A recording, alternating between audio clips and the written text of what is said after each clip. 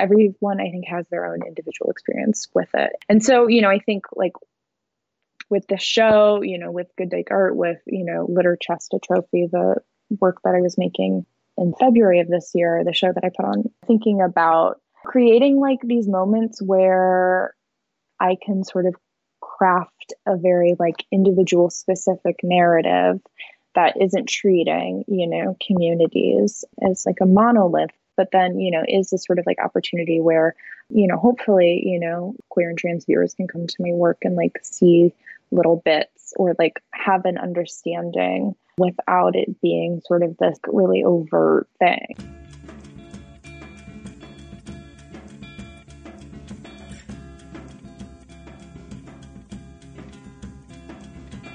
Welcome to the Studio Break Podcast. I'm your host, David Linaway.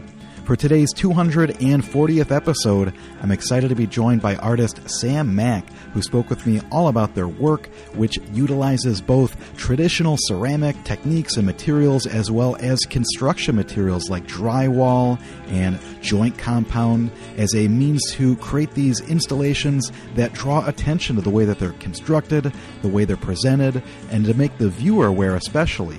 They are works that explore and utilize a lot of trans and queer signaling as a means to create a dialogue and especially an examination of institutions that control and minimize others' voices. And so we talk all about the complexities of that and the nature of that work coming up in the interview. Of course, you'll want to check out Sam's website to see more and read more. That's sam-mac.com.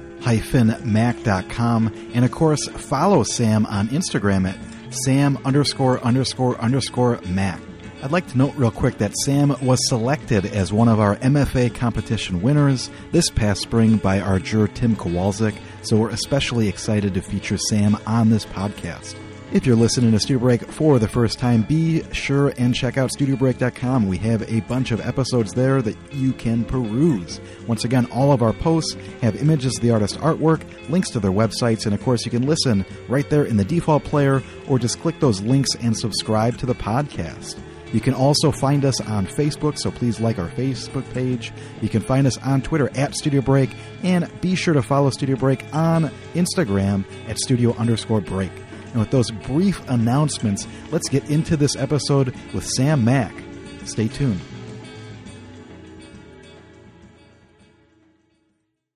Welcome to Studio Break, Sam Mack. How are you this morning? I'm doing well. How are you? I am excellent. It's sunny and warmer for a couple of days, so everything is wonderful. The outlook is peachy, I guess. And I guess that's, kind of something we were talking about in these times. You kind of have to have a peachy outlook considering just how sad things are and how scary they are. So I think it's important to be optimistic, I guess. I think it's going to be very exciting to talk to you about your work and learn more about you. So thanks so much for doing this.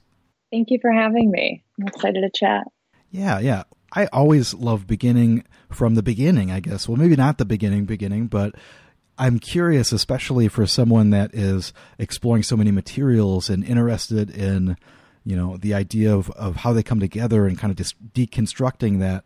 Were you someone that was really interested in making things and doing things when you were growing up as a kid? Not in sort of the typical sense. I think I was drawn more to the 3D and sort of working things out spatially, I guess. And that, was either working in mud or clay or, some sort of variation of that material.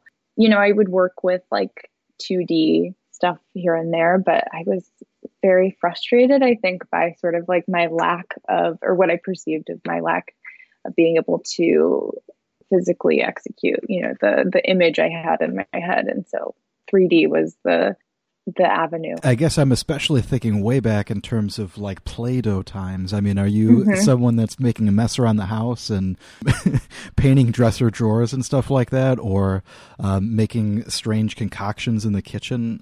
Those early instances of creativity, I'm always kind of curious if you're building forts or, who knows what.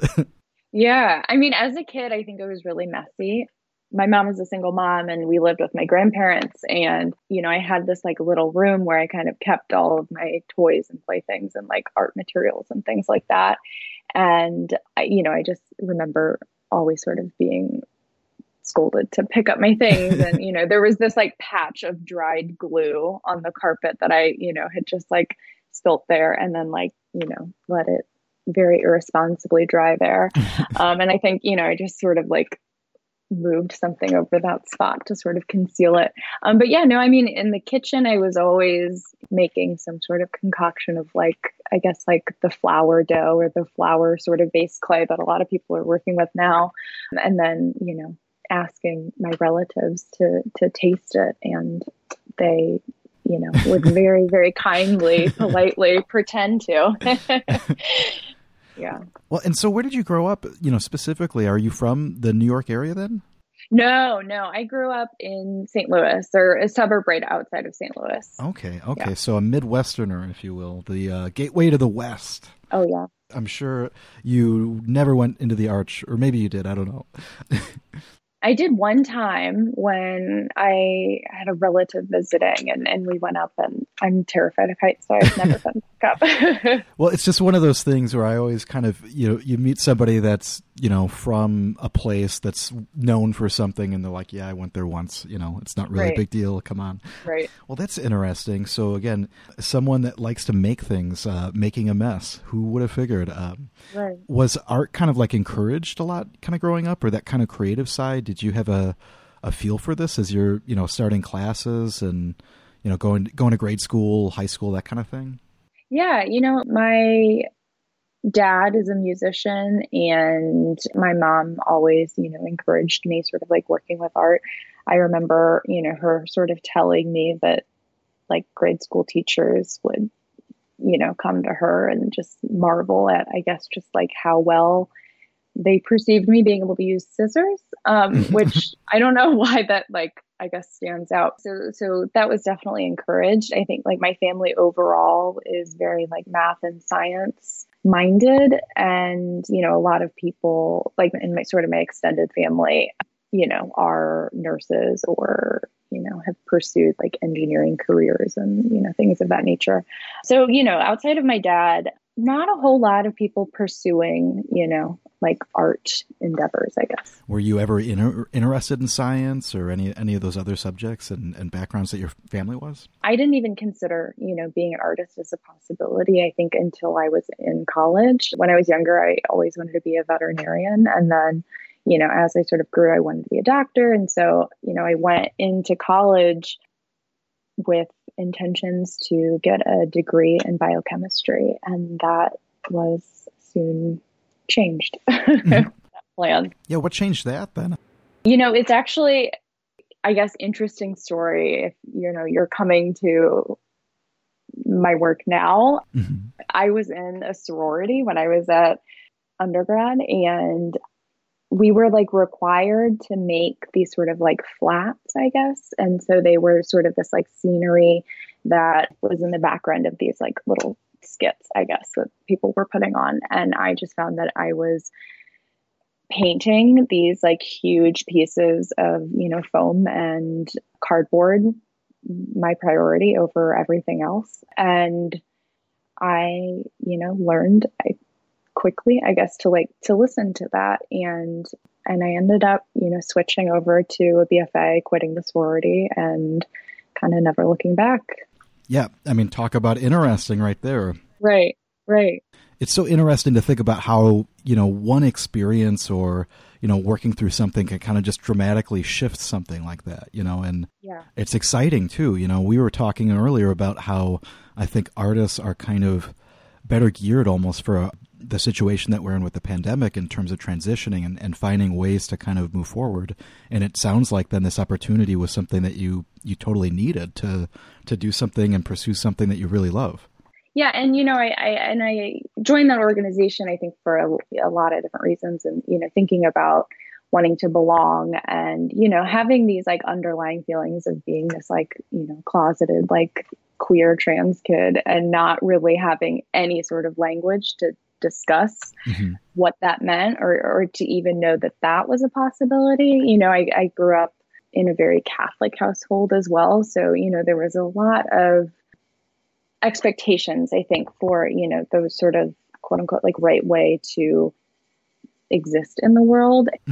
It's tricky because, working through all of these things sort of like led me to where I am now. And, I think like so much of this time I've spent, like, yeah, using these like skills of the artist of observing and reflecting and, sort of navigating this space between how I am perceived and how I perceive myself and how others perceive me.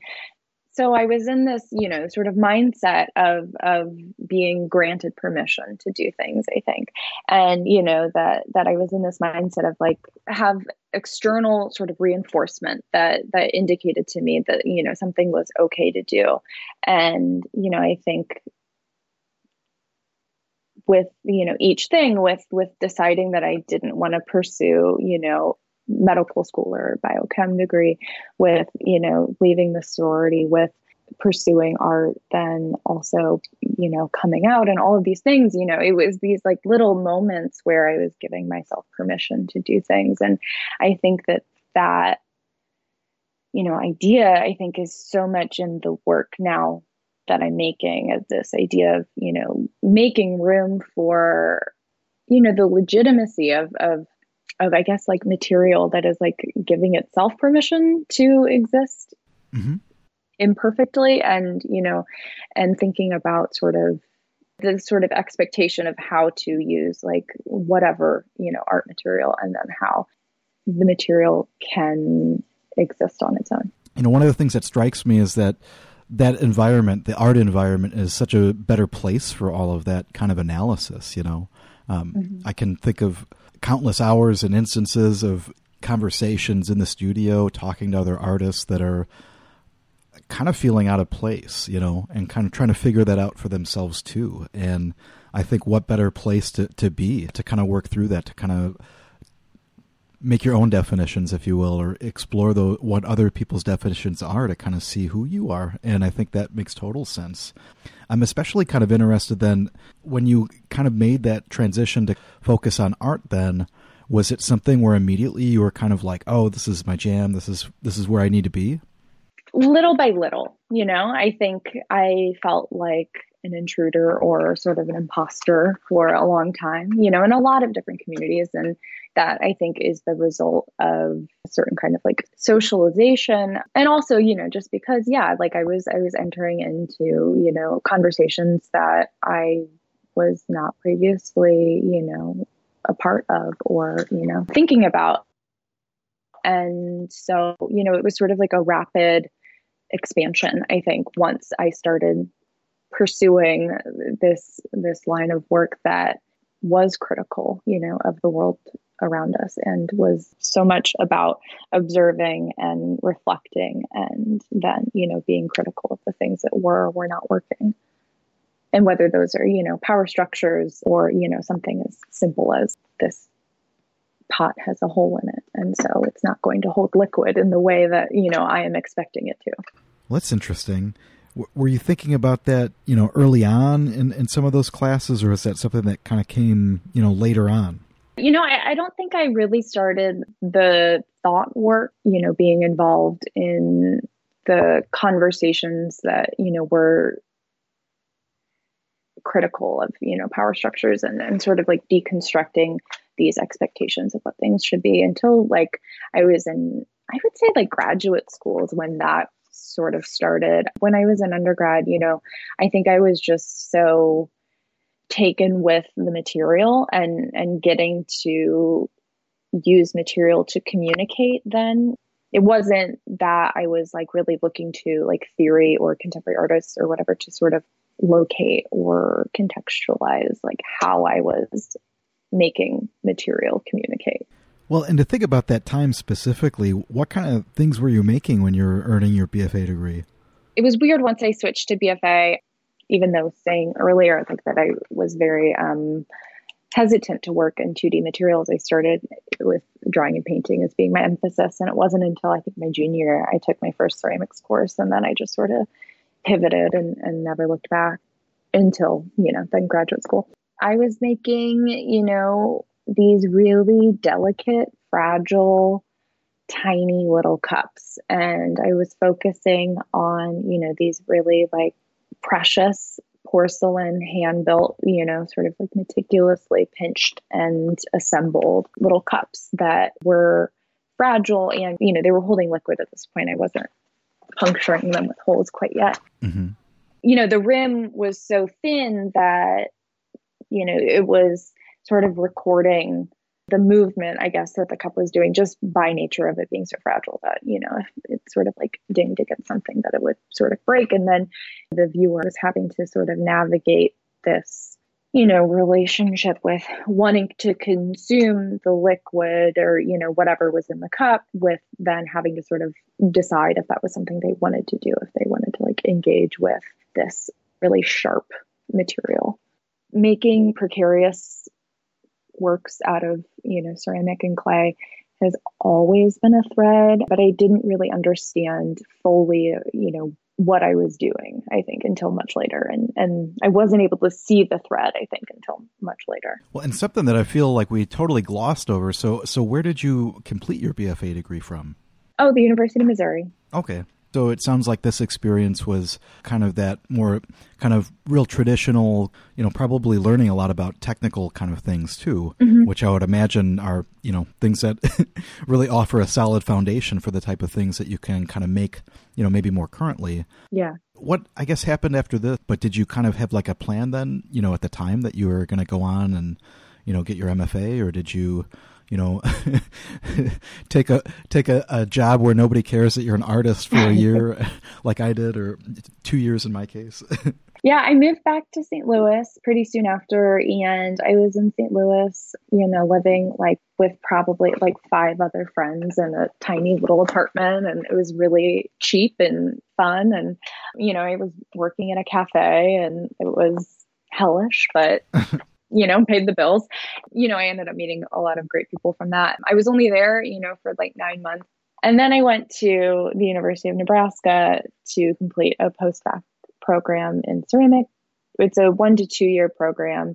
And I was there for 2 years where they gave me a studio space, and it was sort of a taste of graduate school without a full financial and time commitment of graduate school. And there I really sort of got to sit in on what grad school could look like, while also sort of working on my portfolio and keeping the sort of momentum, I guess, of working in ceramic. That's, I think, been a driving factor for me in a lot of my career, I guess, just being scared of losing momentum, I guess. Probably really difficult too when you need facilities.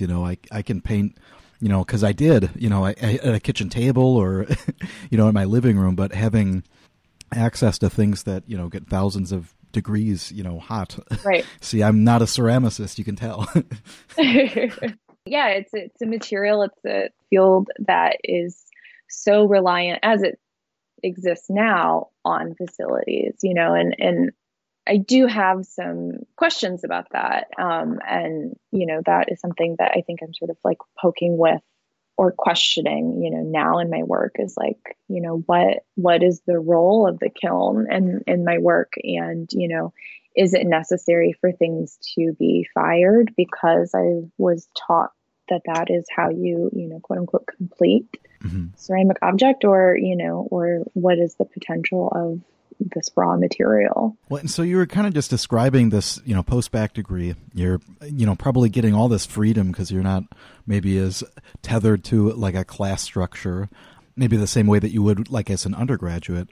I'm assuming that you, kind of wrap this experience. Were you kind of like shopping then for graduate schools like during this time, and you were kind of building out that portfolio so that you could continue this? Yeah, I was. And, I had very specific requirements, and, I was looking for fully funded MFA programs that were going to be 3 years long, because I knew I needed that, third year to really make everything sort of come together. I applied to a few, got waitlisted at a couple, and got into the University of Arkansas, and then I went.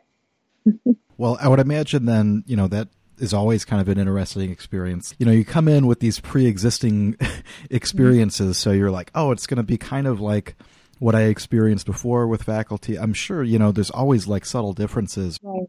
But what was that, experience like? Were you then like able to kind of teach also in terms of this program? So it was really, wonderful the way that they had had it set up. You got the opportunity in your sort of like first year to be a teaching assistant.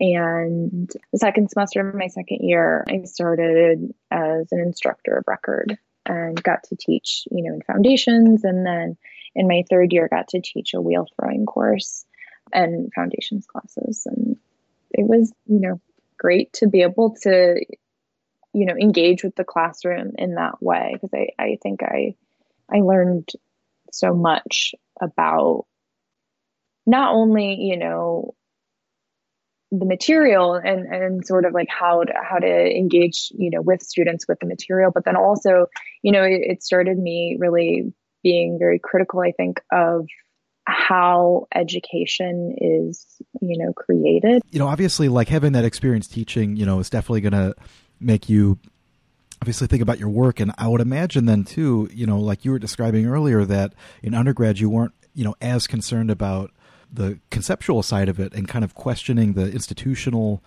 aspects of these, art programs and things like that. Is that something that started in like the first semester? When did that kind of like start kicking up into the work? I think that was something that I was really starting to think about, my last year of my postdoc, and then in graduate school. Yeah, that first year was really when, things started to click. And then I was able to sort of put that into my work, I think, by my second year, where I was really able to start what I thought like effectively, communicating what I was trying to communicate. Because I think part of, having this role as an educator, while being a student, but then also, sort of being able to see things and see, this institution from a different vantage point, I started to see sort of the systems that were in play and how, a lot of, the gaping holes in, the canon or, what artists or, writers, et cetera, have been given institutional success, are the result of, systemic power structures. And so, I started to be able to understand that, I think, in a different way, and also to, begin, seeing how that was affecting me and, my education and things. Something as simply as like having to seek out queer and trans artists myself, rather than it being, in the curriculum already.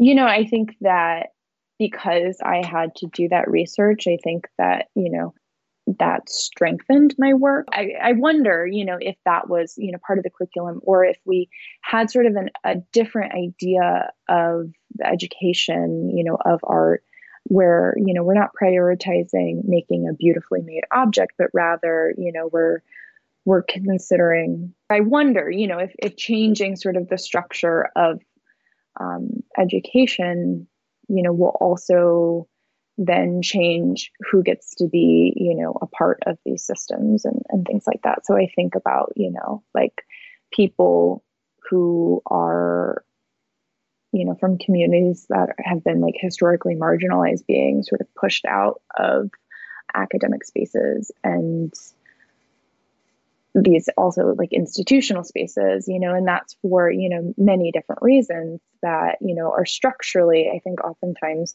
you're seeing like institutions have been structurally racist, institutions have been structurally transphobic, and that has shaped, a lot of who has access to these, spaces of learning and of making work. And then, that means like who gets to continue this narrative. And, I think we were talking about that a little bit earlier, with just this idea of, the fictitiousness of the American dream. And yeah, so, I think like I was, sort of becoming, aware of these things. I was becoming aware of, whiteness and what it meant to be, a white person, a white educator, and a white artist sort of making work. And I then, like started to be able to see, then also like what systems that I was participating in that were, replicating harm. Was there like a piece that you had made or a work, maybe like one of these installations that kind of started to kind of explore that for you in terms of your work, kind of, challenging this traditional system or this, systemic, system of control essentially that kind of excludes folks? I think I was starting to really play with it when I was starting to use ratchet straps with ceramic material in sort of, I guess this was like my third year of graduate school. I was taking these materials that I was finding in sort of like hardware stores and places that were, selling like very functional materials, like, a ratchet strap is meant to function, and playing with this idea of like, okay, yeah, I'm going to make these objects, but then these objects are going to have to reside in a space, or they're going to be, exhibited in these places. And, and then I started thinking about like, okay, well, why are we all, rallying around the idea of like a gallery or a museum if we understand that, the histories of these places have been violent and, problematic in like myriad of ways. I started thinking like, I don't know, if I have the sort of like tools in my toolbox, like, thought wise, I guess, to think about, putting my work elsewhere. So I wonder if I can, sort of subvert this space of the gallery, and use the space of the gallery to encourage conversation. And that's kind of what I was thinking about a lot in my third year, is like, what are these situations that I can set up in physical space then that will encourage people to talk about them, but then also, talk about maybe like larger ideas that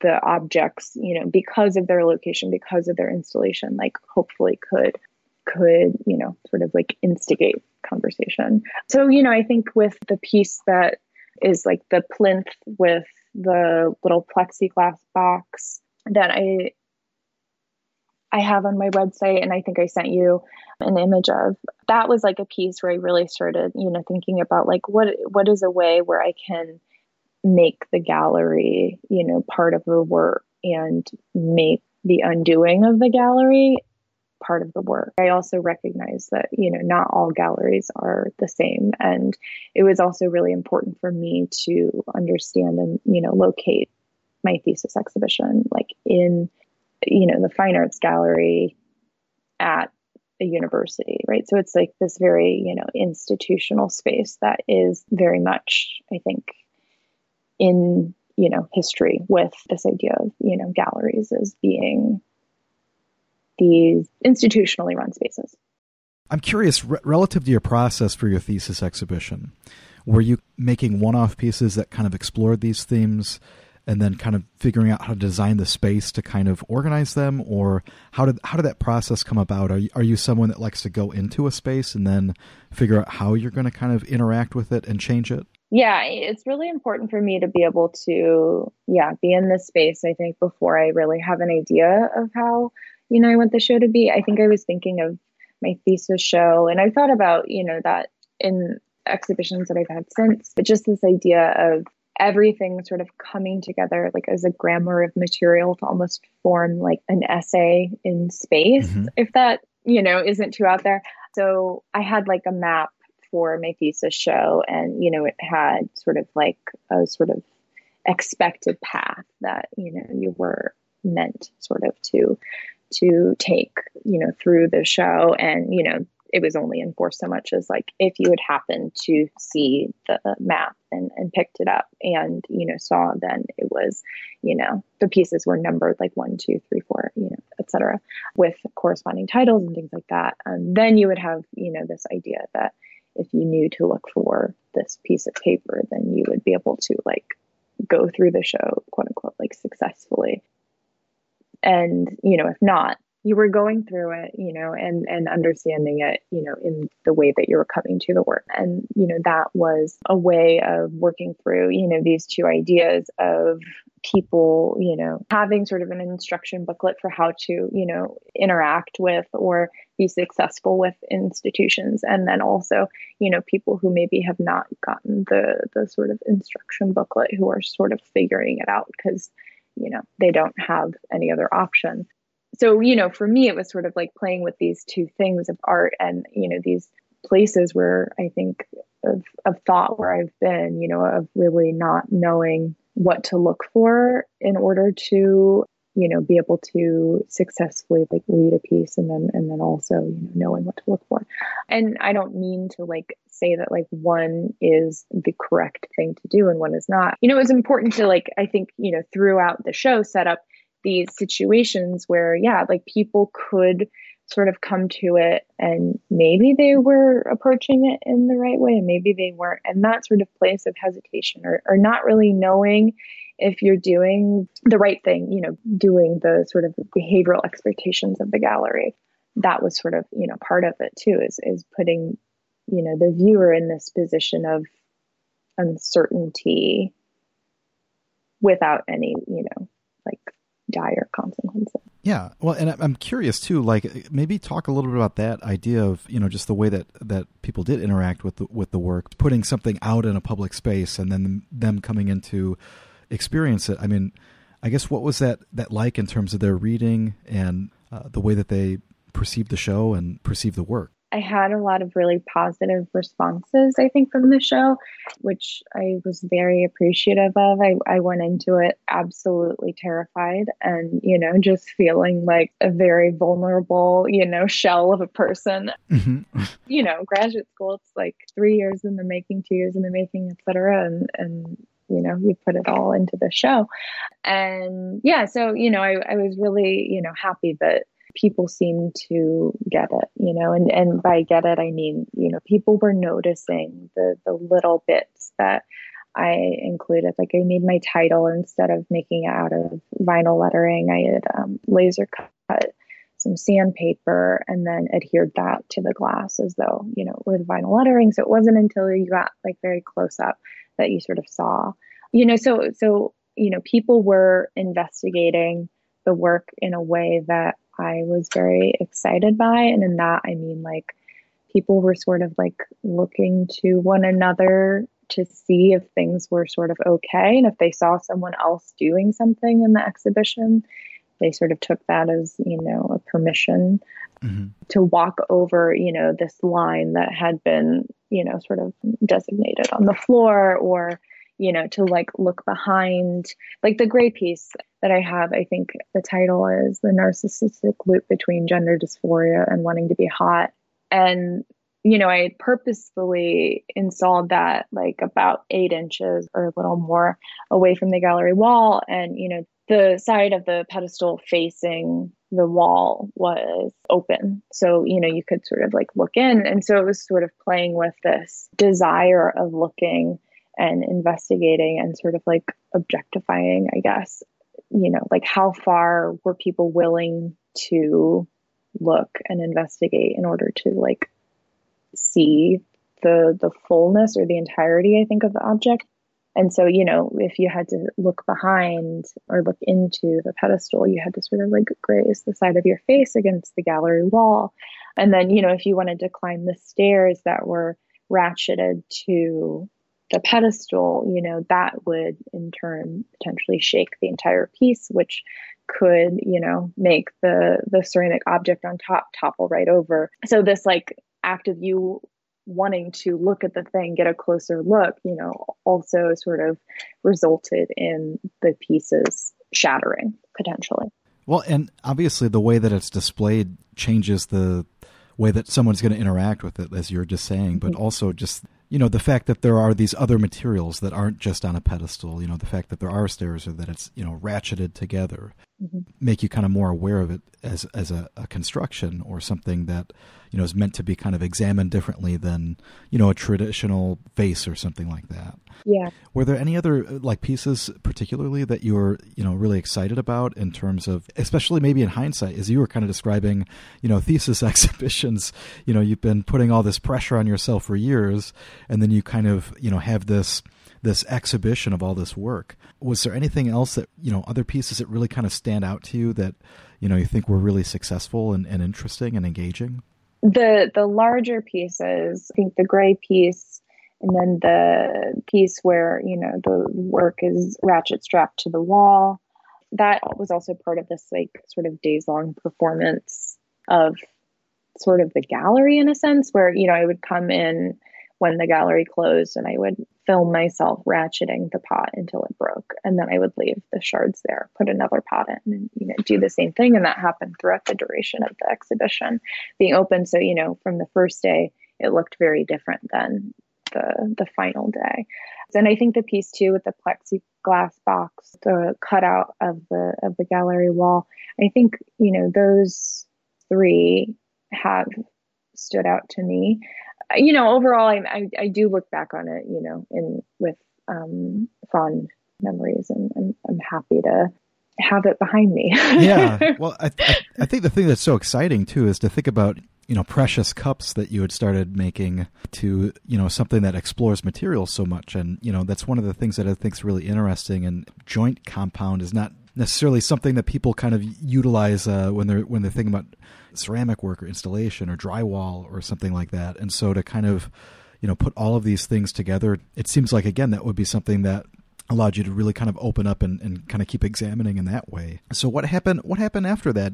What did you wind up doing? Well, after graduate school, I was still really interested in, these materials that were coming from these places that I was sort of, thinking about investigating, and these places being the gallery. So using drywall, using joint compound, gallery paints that are coming into the work, still working with that. I did, a brief month-long residency at Oxbow School of Art and Artist residency in Michigan, which was really, really wonderful. And, that their whole campus is just idyllic and beautiful and, great. Mm-hmm. Yeah. As most artist residencies are.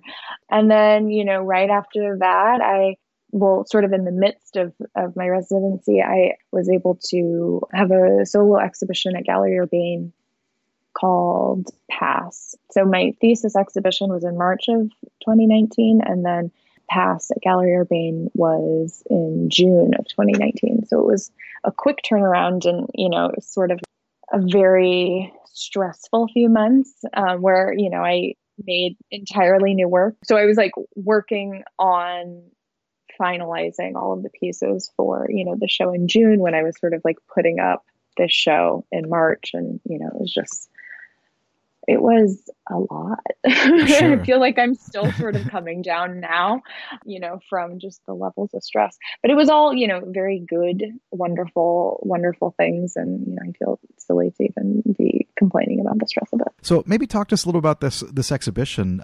How did you kind of differentiate it, from that experience that you just came from in terms of your thesis exhibition? I feel like the two shows were very influenced by one another, and I think I had more solid plans for the show at Gallery Urbane, than I did for the thesis show. I had an idea to sort of saw through one of the walls at Gallery Urbane and, make an entire, sort of void between two different rooms. And they very understandably were encouraging me to pursue a different idea. Sure.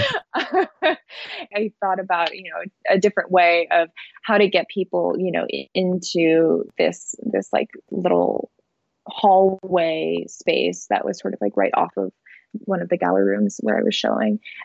And this was also, the first time too that I had to plan for an exhibition where I was not going to be able to see the space until I was arriving with, all of my work. Mm-hmm. And so, I had to really think about okay, well, what is this room, going to do? And, how is sound going to travel? And how is, the flow of sort of people, walking through the rooms, how is that going to, affect the work?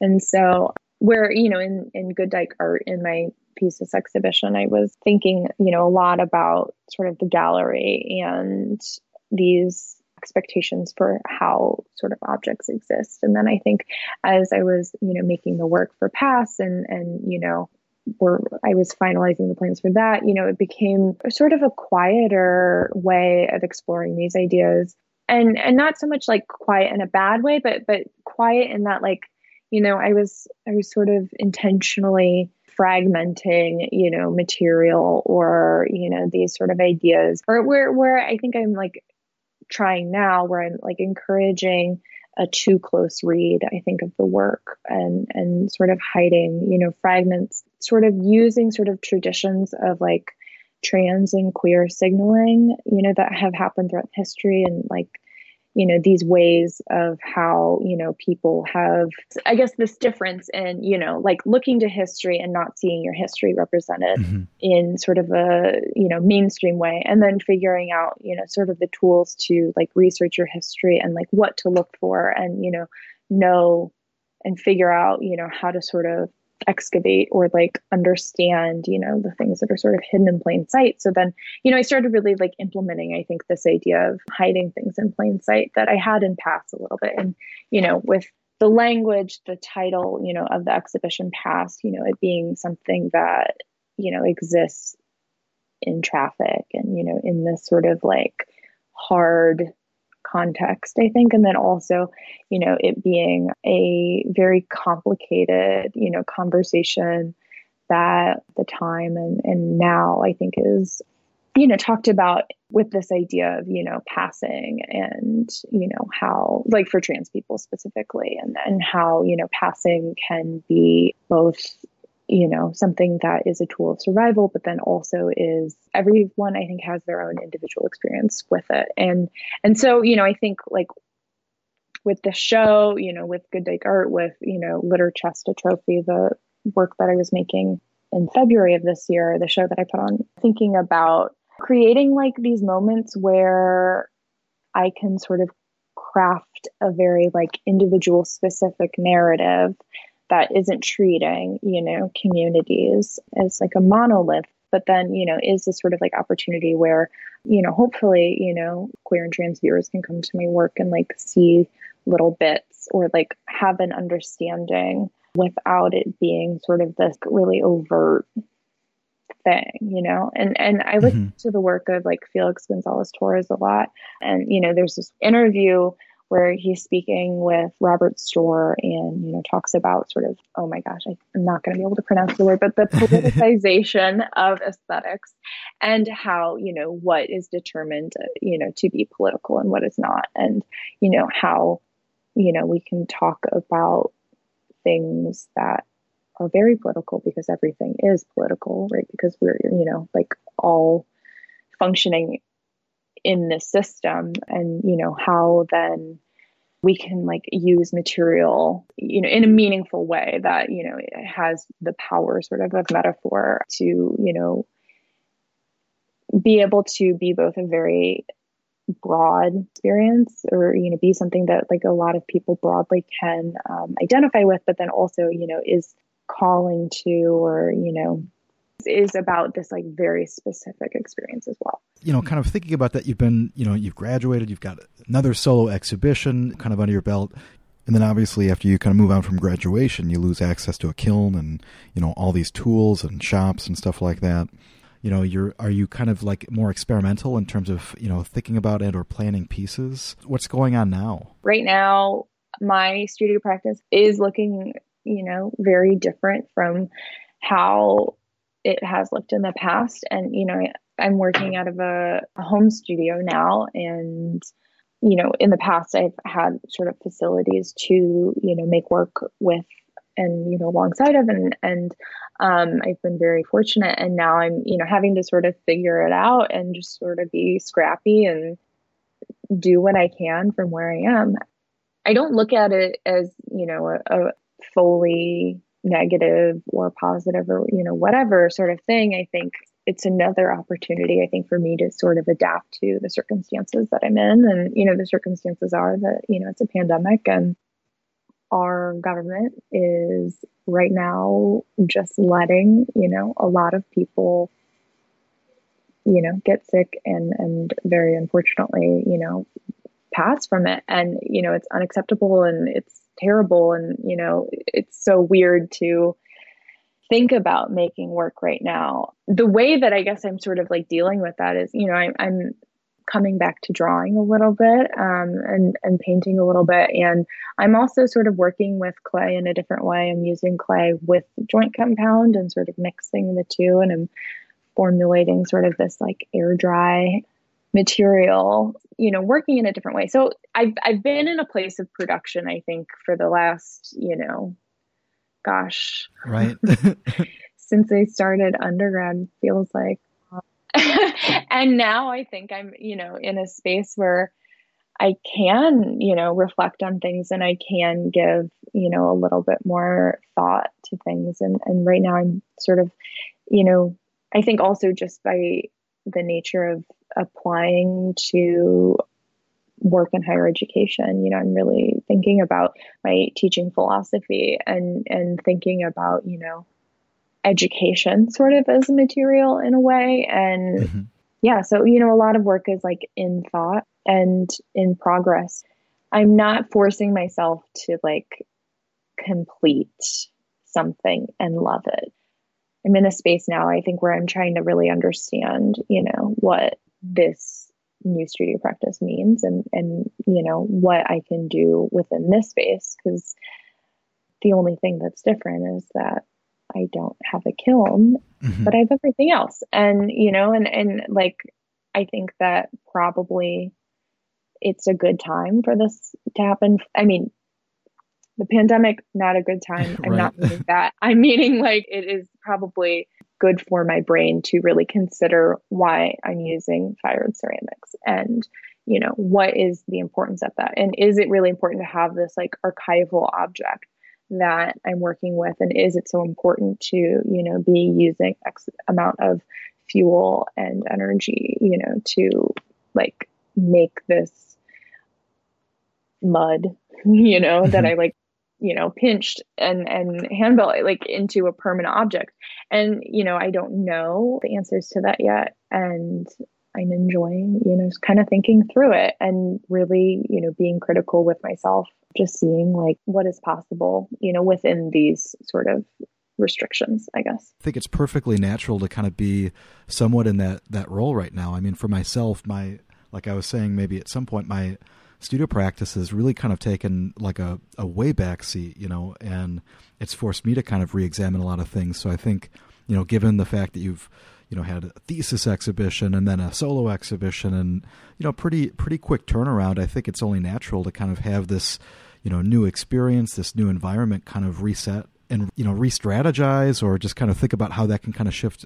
And I think given the circumstances that we're in, how do you not think about this and how does it not affect you, So I think it's only fitting for all of that. And I think the one thing that I would just think is that, there's got to be some really exciting stuff that comes out of this, and out of this, experimentation and, having this reset. So, I can only think that that's going to keep furthering that idea, even if it's, a couple of months from now or whenever that you start, reemerging from it. Well, so do you have any looming deadlines coming up, or is then it just this, time to kind of reflect and rebuild, I guess, if you will? So I'm going to have some work in an exhibition being put on by Gallery Urbane called Gift Edit, and it's going to be at Gallery Urbane in Dallas. It's going to be fully accessible on their website through the end of the year. And I'm also going to be showing with Gallery Urbane part of the Untitled Art Fair that's going to be fully online this year with online viewing rooms that are going to be live, I think, through December 2nd through the 6th. So obviously those are places to check out your work. Is your website the best place in terms of staying up to date? Yeah. My website, I think, is the best place. I'm, trying to reestablish a good relationship with Instagram. So, I will also be posting on Instagram as well. Yeah, my website, I think, is the best place. And what's your handle there on Instagram? My handle is at Sam ____Mac. And so SAM____MACK. And then my website is just sam-mac.com. It's exciting to think about all the work that'll come out of this, and I hope that people follow along and see all of it, especially these virtual exhibitions. I think it's a great way to kind of have something that's, a little bit more of what it might be like, if we were under somewhat normal circumstances, right? Right. I really appreciate the opportunity to kind of, learn more about your work. Obviously, we were just talking about, the way that, especially now, we're seeing a lot of stuff digitally and virtually, but it's so great to talk to you about your work and learn more all about you. So thanks so much for doing this. Thank you so much for having me. It's been great talking with you, and, I really appreciate you taking the time. Thanks once again to Sam for joining me. Please go and check out Sam's work at sam-mac.com. And of course, follow Sam on Instagram at sam____Mac. You can also find Sam's work available online at Gallery Urbane. Sam is part of the Untitled Art Fair that runs December 2nd through the 6th. So go check out that virtual exhibition in a couple of weeks. And of course, there will be a link to Gallery Urbane in this post. So check it out, all places. And of course, follow Sam once again on Instagram. And you've done it. You made it through another episode of Studio Break, or maybe this is your first one. I do want to encourage listeners to check out studiobreak.com. We have a bunch of interviews up there. Once again, each of those feature the artist's artwork, links to their website so you can find out all about them. And of course, you can listen in the default player, or you can click those links and of course subscribe to the podcast, which is a great way of having something to fill your head with during these times in the studio. So once again, go to studiobreak.com and subscribe to the podcast. And of course, if you're looking to earn extra karma points, you can help spread the word about Studio Break by sharing this interview via social media. So make sure that you like our Facebook page. You can find Studio Break on Twitter at Studio Break, and be sure to follow Studio Break on Instagram at studio_break. And I would note, it's always great hearing from listeners, so please feel free to say hello via Instagram or wherever you do your social media. Let me take a second to thank Skylar Mail, who provides the music to Studio Break. You can check out his artwork at skylarmail.net. And if you'd like to see some of my work, go to davidlinaway.com, and be sure to find me on Facebook or follow me on Twitter or Instagram at davidlinaway. And that's our episode. I hope that you enjoyed listening. And once again, it's great making these interviews and conversations for artists to listen to while you're working away in the studio. I know that's important right now, so I hope everyone is making a lot of great work. Hope that you enjoyed today's episode, and we'll talk to you real soon.